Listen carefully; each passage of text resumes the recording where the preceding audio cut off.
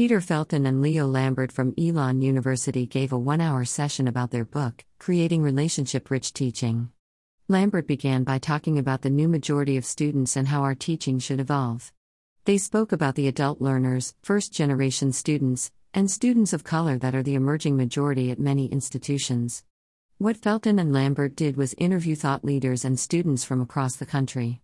This is part of their book that I have and I am almost done listening to. It is excellent. Lambert said one of the first takeaways from the study was that all students must experience genuine welcome and deep care. Lambert emphasized that welcome must be frequent, relentless, and part of the landscape in a genuine way. The second principle Lambert mentioned was that relationships are a powerful means to inspire all students to learn. The example quote a participant read showed how a nursing student was caught and captured by an engaging class. The third principle was that all students must develop webs of significant relationships in college. The quote was from the president of Oakton Community College. Lambert explained that ideally students have a constellation of mentors and colleagues that are going to help students find mentors and engage in many kinds of mentoring conversations. The fourth principle was all students need meaningful relationships to help them, and to challenge them, to explore the big questions of their lives. The quote was not what do you want to be after you graduate but who do you want to be. This caught my attention as I often as what and now who. I also appreciate how Felton emphasized the more in their title, creating more relationship-rich teaching and learning because we are already trying, and there are opportunities to expand and improve instructor-student and student-student experiences. Felton's example was from a quote that was part of the study, "What if we treat all students like we treat honors students?" Felton described the Persistence Project at Oakton Community College. During the first 3 weeks of the semester, the goal is to learn and use student names, articulate high standards paired with support, return an assignment with formative feedback, and meet one-on-one with each student for 10 minutes. This is impressive. Felton mentioned that they tried modifying the last step and spreading out the one-on-one meetings. And the effects were not maintained.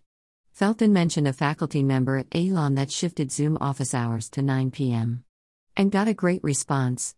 Another instructor set up an auto email when office hours begin. Felton and Lambert came up with this phrase, relational plus simple plus sustainable plus kind to frame our interactions moving forward.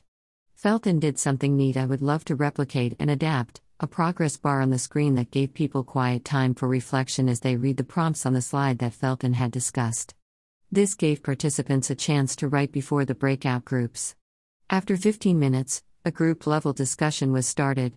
One comment had to do with being kind to ourselves so that it is sustainable. A reframing of how are you was suggested, what's going on in your world? Felton uses what is your story? Followed by active listening. Felton also mentioned that several students interviewed repeated phrases that their mentors mentioned. Expressing belief in students' capacity is very important, Felton stressed and cited the work of Rendon. Students watch us relating to their peers mentioned Felton. Marcy Bullock talked about helping students realize they are not alone. Lambert concluded by citing examples from the book that showed how individuals started great efforts to create change on their own. Lambert ended with a call to keep human relationships in mind. I have enjoyed the book and this session was a nice overview. There are so many great examples in the book with student voices and instructors and staff making changes to how they welcome and support students and each other. While I may not be able to establish the persistence program steps, I can start somewhere with each class I teach and getting to know participants as humans. How can we create more relationship-rich teaching and learning experiences? Photo by Artem Padres on Pexels.com.